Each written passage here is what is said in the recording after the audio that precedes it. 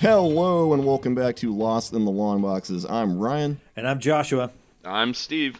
and this time we're going to be taking a look at Wonder Woman with the soon-to-be released Wonder Woman 1984. Josh, when is that going to be? On Christmas, baby. Christmas. That's Nice. right. It's going to be in theaters and also video on demand. Am I correct? Or? Yeah, HBO Max, I believe. So before we get into Wonder Woman, the usual business, patreon.com/Lost in the Long Boxes. Anything you can donate will certainly go a long way. And also, obviously, support your... we're having a lot of indie creators on the show lately and more to come, so definitely got to plug the Kickstarters. Yes. So some of the best comics that we're seeing nowadays is coming out on Kickstarter by independent artists, and I'd really like to see everybody kind of take a look at what's new, what's interesting on Kickstarter, and support when you can. Yes. And lastly, I'm sure Josh would throw something heavy at me if I didn't plug your local comic book shops. Even if maybe they aren't able to be physically open to the public, most of them do offer online sales and online stores. Anything you can do to support those businesses over larger ones will certainly do immense good for the comic book community at large. Well said. Yeah, patron your local comic shops, folks. Amen. So, without further ado, Josh, take it away. Take us on a journey to Amazonia. Yeah, we'll start at the beginning. Wonder Woman, the Age of Bondage, if you will. Wonder Woman was created by William Moulton Marston, kind of a three-name guy. Usually, A kinky guys guy with, as well. Yeah, guys with three names usually kill presidents. I'm pretty sure. Back in the 30s and 40s, he was an academic. He was a psychologist and inventor. He actually invented the lie detector, which is Very interesting cool. if you look at, Wonder Woman's lasso of truth. It's a lie detector. So, like, chicken or the egg, what came first, the invention or the invented character? This is nobody knows. No one will ever know. Yeah. Somebody knew at one point. Somebody knew at one point. He knew. Well, hey, put it in the comments. If you think you know, let us know. Tell us how dumb we are. Also, don't forget lostinthelongboxes@gmail.com. That's what that email address is for. There you go. Click it, bitches. So, yeah, man. He was an academic, psychologist, inventor. He was polyamorous. And a freak. He was a freak. Yep. He was an avowed female supremacist, which is a early way of saying feminist. But, yeah, he was a freak in the sheets, him and his wife and his mistress. Live-in mistress. yeah. Live-in mistress, yeah. So, he was having trouble in academia, keeping a job and whatnot. But he was super creative and all these ideas. So he started getting into the comic book biz, and he saw it as propaganda of the woman the world needs to counterbalance the over-the-top machismo in comic books at the time, and thus Not that it's invented- really gone away in recent times, but No, it really hasn't. That's why you always need a counterbalance. There has to be another side of the Yep, coin at the time. absolutely. Here comes Wonder Woman, this Amazonian princess with all this power to counterbalance the machismo. And in 1941, he invented the character. And it's pretty amazing, the power that she would bring. Power and compassion are the things that stood out for me reading Wonder Woman and stuff. her symbology, just like her costume, the classic stances in those early Wonder Woman appearances. Yeah. She totally had like the Rosie the Riveter sort of like physicality to her. Yeah, with the bangs, the Betty Page look, Yeah, commands the situation. Yeah. And Josh, I got a question for you. Yeah. In my research, it was kind of posed that basically Wonder Woman was initially just kind of brought about as a female version of Superman, basically, Superman, Wonder Woman, and that they just kind of painted everything else as a gloss over to make her a little different, but she was supposed to be the female answer to Superman. Did you find that, or was she really supposed to be a different character? That's interesting. I think I've heard that too, but I didn't know if it was. Yeah, I mean, Steve, that's also my understanding. And I think, Marston's that was a pretty clever get right there, because someone was probably like, hey, we need this, the female version of. I'd love to be in a fly on a wall. So many flies and so many walls. But in that discussion, like, did he bring to them, say, hey, we need, a female character? Could it be the female Superman? Yeah. Or was it a pitch and then he took it and he ran? Yeah, because you got the dark hair, you've got the red and blue and everything. They added the gold, but. Yeah, from a other world, if you will, even though it's a hidden world in ours, in Amazonia, a fabled place. The only difference in their, like, thinking about it, the only real difference in their iconography or whatever is that he has the whole, like, good old boy raised by Midwest America, whereas she's kind of like fish out of water, thrown from this medieval society. So I guess that's really the only difference there, right? Is like his good old boy thing versus her. Yeah, that's interesting. So so as it starts in the book, Steve Trevor, crashes his plane in paradise in Amazonia, and then finds these women chasing, younger women to quote unquote eat them, and then tie them up. It's like one of the things Wonder Woman says to the gals is like, on Paradise Island, where we play many binding games, this is considered the safest method of tying a girl's arms. And it's just like all this really bad bondage. Oh man! But they were not pulling any punches. And as it turned, innuendo much. Yeah, not seriously. And so he created the character in 1941, and he did it until about 1945 when they kind of like pushed him out. They're like, dude, like, we pushed the edge of comics, but you're going too far, man. And he's like, he wasn't even like trying anymore. Like the cover was literally her in like a dominatrix leather outfit. Yeah, they sell, right, Steve? That's true. It's true. Those hot covers sell. Yeah, they fetch the best prices. That's right. They're fetching. Yeah. Hot-blooded. Oh, anyway, sorry, Josh. Yeah, so that gets us up to speed with the origins. Go for it, Ryan. Okay, well, moving on into the Silver Age, starting in 1959 with Wonder Woman number 105, written by Robert Kanigher. And I'm probably mutilating your last name too. LostInTheLongBoxes@gmail.com. His grandkids are listening. Now, Kanigher's run reimagines some of Wonder Woman's origins, whereas originally she was conceived as a being. She was shaped from clay by her mother originally and everything, but in his run, she became an amalgamation of various mythological beings' strongest qualities, namely Aphrodite, Hercules, Athena, and Hermes. Moving on to 1968, we have Wonder Woman number 178. By Mike Sekowsky, who takes over the title. And he has Wonder Woman trade in her powers in exchange to remain in man's world.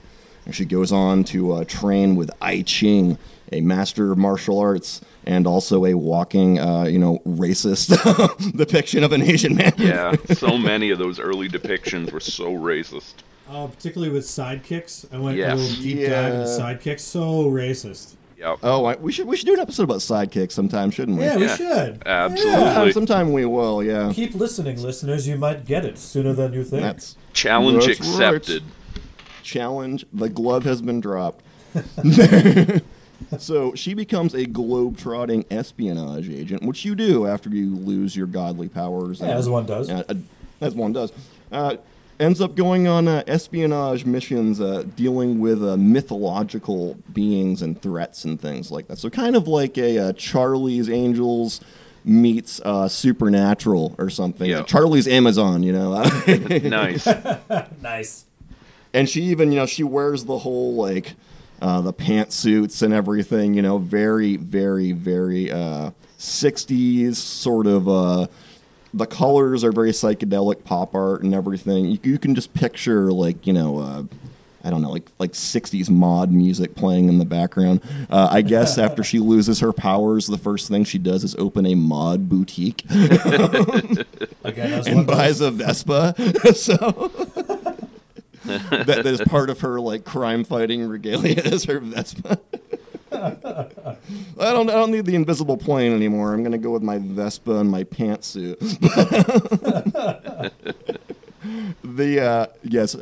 Charlie's Amazon era of Wonder Woman wraps up, however, with issue 196, and that came out in, I have it right here. Well, it doesn't really matter. It's over now. So, and we're all better for it. So moving on into maybe the more recent continuity, Steve, do you want to tell us about the more recent iteration, reboots and retcons of Wonder Woman? Or yeah, basically what I kind of concentrated on is the Wonder Woman restart, Series 2 in 1987. Started again with number 1. And I think the reason I picked that is because when I'm going through and looking up comics and doing comic buying, speculation, whatever, I know it's a 4-letter word in this community, but I think if there's anyone who has ever not gone in their head, maybe I should buy this one. This will probably be a good one to have in the future and stuff. You are a fucking unicorn. So I think we all have a little bit of that speculator in us and stuff. But yeah. God, that Walking Dead issue 1 that I just laughed at, and then went to your D&D game, Steve, when I was 18, and you and I laughed at it when I told you about it. Yep. If only we'd known. Fucking A. And here we are. As for a while, I'd always buy the first issue of a book. Me too. When Image came, I was always getting the first issue of Image. Me because too. You never knew when it was going to become a movie, you know? Yeah, and we learned the futility of that in the 90s, so... Oh, yes, we certainly did. As we covered in our Dark Ages of Comic Books episode. Yeah. Certainly what a Dark pivotal Age. time, the Dark Ages. Yeah. But getting back to Wonder Woman, of course. So basically, Wonder Woman number 1 fetches like up to $100, $150 and stuff, more for the super high grades. And I was wondering, why the hell is this 1987 comic and stuff fetching this type of price? So that's why I really wanted to dive in. So the story behind this is that in around 85, 86, Wonder Woman was doing awful. Wonder Woman did not have volunteers for writers and artists. You were assigned Wonder Woman. That was the punishment. Oh my god! It was like almost like a duty that they had to do. They didn't want to cancel the title because they wanted to hold on to rights. They have the foresight to Yeah, they wanted to keep it on as a good property, but nobody wanted to do it, and nobody was excited about doing it. So they had to assign writers and artists, and it was like a duty you had to perform. You have to work your way up in the company. You got to be assigned those titles. And Wonder Woman, everybody's got to mop the men's room eventually. That's right. Well, unfortunately, that's kind of where Wonder Woman was at that point. So enter George Perez there. And he had just come off of his stint on Crisis on Infinite Earths. Very popular. Speaking of housekeeping, a kind of way to keep DC's continuity in line. Yeah. He didn't absolutely, which we will do an episode on. Absolutely, I'm psyched on that. Can't wait for a multiverse part 1 and 2. Yeah. Oh yeah. Look forward to that, listeners.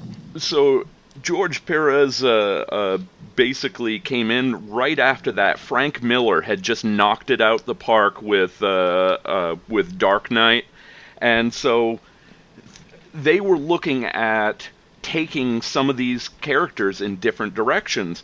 So George Perez has always had a story he's wanted to tell about Wonder Woman, and he wanted to take it back to that mythology and like go nuts with mythology, strong female characters. It's something that he's wanted to do.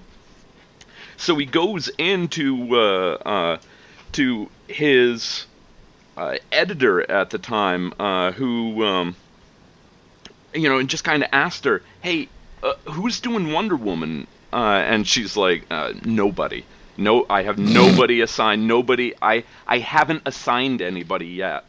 And then he said, "Bazing." So you get it. And this is a guy, he could have had his pick on just about any title he wanted in DC, and he said it kind of just came out of nowhere. He opened his mouth and he said he didn't even know that he was going to say it before he did. He just said, "Why don't you give me Wonder Woman for about 6 months and we'll see if we can get this off of the ground." He said he had never been kissed by an editor before, but she jumped up, kissed him, and that's how he got started with Wonder Woman.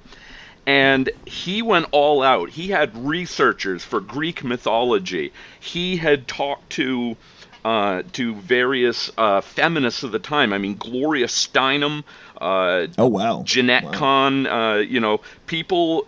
Like he hired a lot more women on his staff than were common in the time and everything, because it's the 80s. Badass. The 80s is still not anywhere near equal. Yeah, right. I mean, look at today. Today is not equal. So yeah, exactly. But So he starts writing this, and he writes strong female characters, strong female antagonists, reinventing a lot of these traditional Wonder Woman villains as smart, have depth, have a reason why they're doing the things that they're doing. And he reinvents the Wonder Woman property, and a lot of the movies that are coming out today, the two Wonder Woman movies that, the one that's out and the one we're going to see here shortly, a lot of their concepts came directly from the 1987 run of Wonder Woman, and George Perez is so proud of what he's done with the title. He said some of the biggest compliments he ever got was a popular female writer at the time had said that she read the comic and could not believe that it was written by a straight male. And he considered that one of his biggest compliments that he ever received and everything. So Steve, one of the many big changes brought to the Wonder Woman continuity by the Perez run was the introduction of Barbara Minerva as Cheetah, whereas originally we had Priscilla Rich and later Deborah Domain, who the latter of which would get retconned into just being one of Barbara Minerva's aliases. That's the one we're going to be seeing in Wonder Woman 1984, and that's kind of like ever since Perez's run, she's basically just been Cheetah, right? She's been the one. Yeah, basically, issue number 7, I believe, with Wonder Woman, the Perez run, really reintroduced Cheetah, and he really went another direction. And I think, like you alluded to, that's probably more the Cheetah that we're going to see.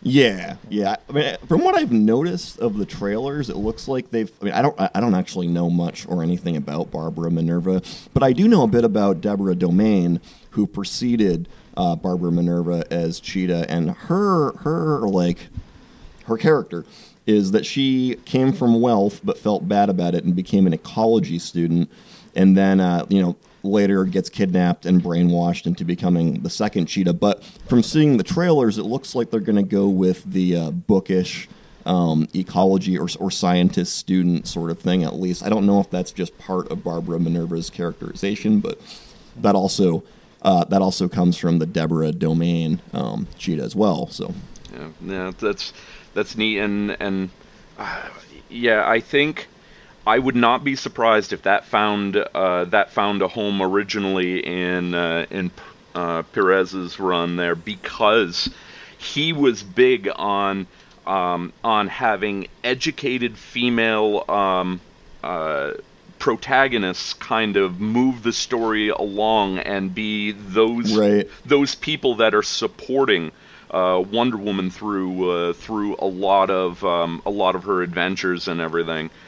You know what's funny is the original Cheetah, Priscilla Rich. There's a lot of ways that you can interpret Priscilla Rich. She's a rich debutante and everything. That she gets jealous of Diana Prince's beauty and money and tries to sabotage her and kill her. Fails, has a nervous breakdown. She looks in her mirror, and instead of seeing her reflection, she sees a feline cheetah-like character and makes a costume. At first, you hear that and you think, oh, she's just a woman driven by jealousy of another woman, and that's all there is to it. But there's also some interesting, there's also like an interesting exploration of mental health there, too, I think. I don't know if they're going to do this with Barbara Minerva in the DC movie, but it would be interesting if they did bring in that character quality from the Priscilla Rich era. Like, obviously, don't bring in the jilted woman, being venomously jealous of another woman. That's not healthy at all. But the mental health thing, the alternate personality concept. That's a cool thing to use with any character. Yeah, agreed. I mean, if this movie is going to be successful, it has to be character driven. Yeah. Right. Like the and first why not one, just like fold? it has to have that depth to it. I'm excited about it. I'm pretty skeptical about it as well. Like, there's a part of me like that doesn't really. I don't know about the 1984. Like, they're trying to play on this nostalgia trope. Perhaps that the 80s are Captain still Marvel definitely in. Like Captain Marvel did that with the 90s and really kind of failed. That movie wasn't really that great. Yeah. No, it wasn't. It wasn't at all. Yeah. But it's a very disappointing film. Yeah, but regardless of how I feel about it, I showed my daughter the trailer. She's 5, and you should have just seen her eyes. The impact that just that iconic figure, like that Holy Trinity figure that is Wonder Woman. It has such a huge positive impact, and it's funny. My daughter just got Wonder Woman PJs, and so I took some gold paper and I cut her gauntlets, and nice. and her lasso of truth, and her helm, and oh my god. Okay, so when we air this episode, I'll post pictures and. Oh, absolutely. Those pictures need to be the pictures for the episode. But she just release loved, link, so. and she did this whole natural thing where she took on the persona when she put on the helm. She took on this persona of Wonder Woman, and then I'm the monster, and she got me with her gauntlets. And then she's like, oh, you can calm down. And she became the compassionate side of Wonder Woman, which is something that always appealed to me. Her strength, but also her compassion is how she won, And right, yeah. And then my daughter's just like, I'll calm you down. And she did this dramatic, she took off the helm. And she's like, you see, I'm just a little girl. So she's already taking on this awesome. this alter ego persona. She gets it. At 5 years old, she understands. Yeah. Putting on the hood. Yeah. Oh yeah, dude, I watched the documentary on the the real life superhero phenomenon, and they had this psychologist on there that was like, yeah, these guys are crazy. They're running around in football gear or whatever, with homemade masks and silly names, but when they put on their costumes and put on their masks, they do adopt some degree of extra normal capability. There's something about that psychologically kicks in your adrenaline and gives you that extra oomph, it's a real thing. Yeah, it's like an improv or acting, you taking on a persona. You do psychologically move away from your thoughts into the character's thoughts. So there's a way of being able to access different parts of your own psychology, deeper, the parts that we want to bring forward, the strengths that we can't be in our everyday life. I'm sorry to derail your anecdote about your daughter there. No apologies necessary. Please derail at any time. I don't know where that accent came from. Probably scratch. Well, we needed it. Yeah, I needed to express that alter ego. But what I wanted to share with you guys was a handful of years ago. Content warning. This is why I can't close my eyes anymore without trembling and immense fear. Forever burned in this image. And we're putting a trigger warning. Yeah, trigger warning. Yeah. And how about this? If you go on Patreon, you become a tier 1 person, you will get a signed, autographed picture of me at Comic-Con as the gender blending, gender bending, however you want to say it, Wonder Woman. I went cosplay as Wonder Woman to Nice. Boston Comic Con a couple of years ago, and it was really great because me and my Hot. buddy Simon created this costume from scratch and using like old leather bags, for it was perfect. It was so wonderful, and I got this big burly beard, and when I walked into that big auditorium. It was like I was David Bowie walking off of a spaceship into a third world country. People were looking at me like I was this fucking alien, and like You could hear a frog whisper in that place. Oh, It was man. dead silent. people were losing their minds, just losing their minds. It was great. It was, yeah. And I what I understood at that moment is why people cosplay. Yep. Like you get to put on sure, these alter egos, and you don't have to be your awkward self. Like you can dress as Batman and not talk to anyone, and people are like, "You're doing a pretty good Batman." Very dark and brooding. Very good. That's right. Very autistic of you.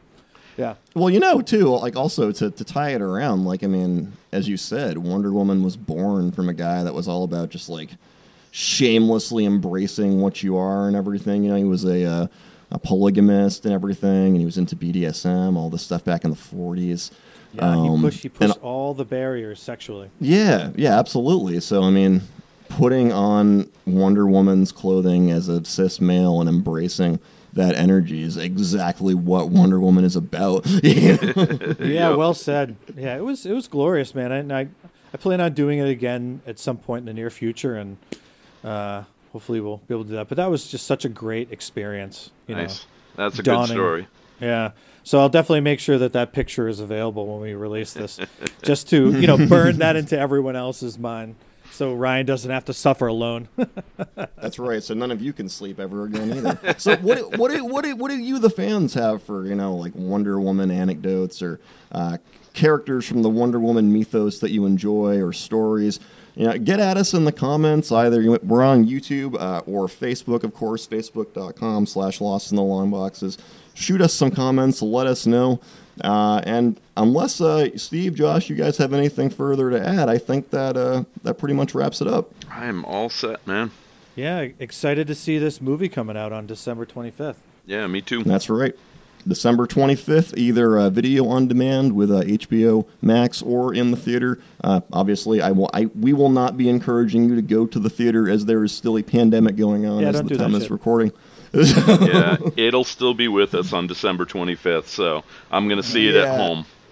Yeah, no, enjoy it at home. Honestly, you'll have a much better time. It won't smell like movie theater. You won't have people coughing all around. You can ignore your family by going to watch this movie alone in your bedroom in a dark place. Yeah, also, like, I mean, depending on where you sit in a theater, sometimes the sound is weird. I just enjoy a home theater often more than a movie theater, Like, Yeah, I do miss the movies, though. I am all about the theater. I think, I don't know, that surround sound, the massive screen, to me, Yeah. home theater just cannot match that experience.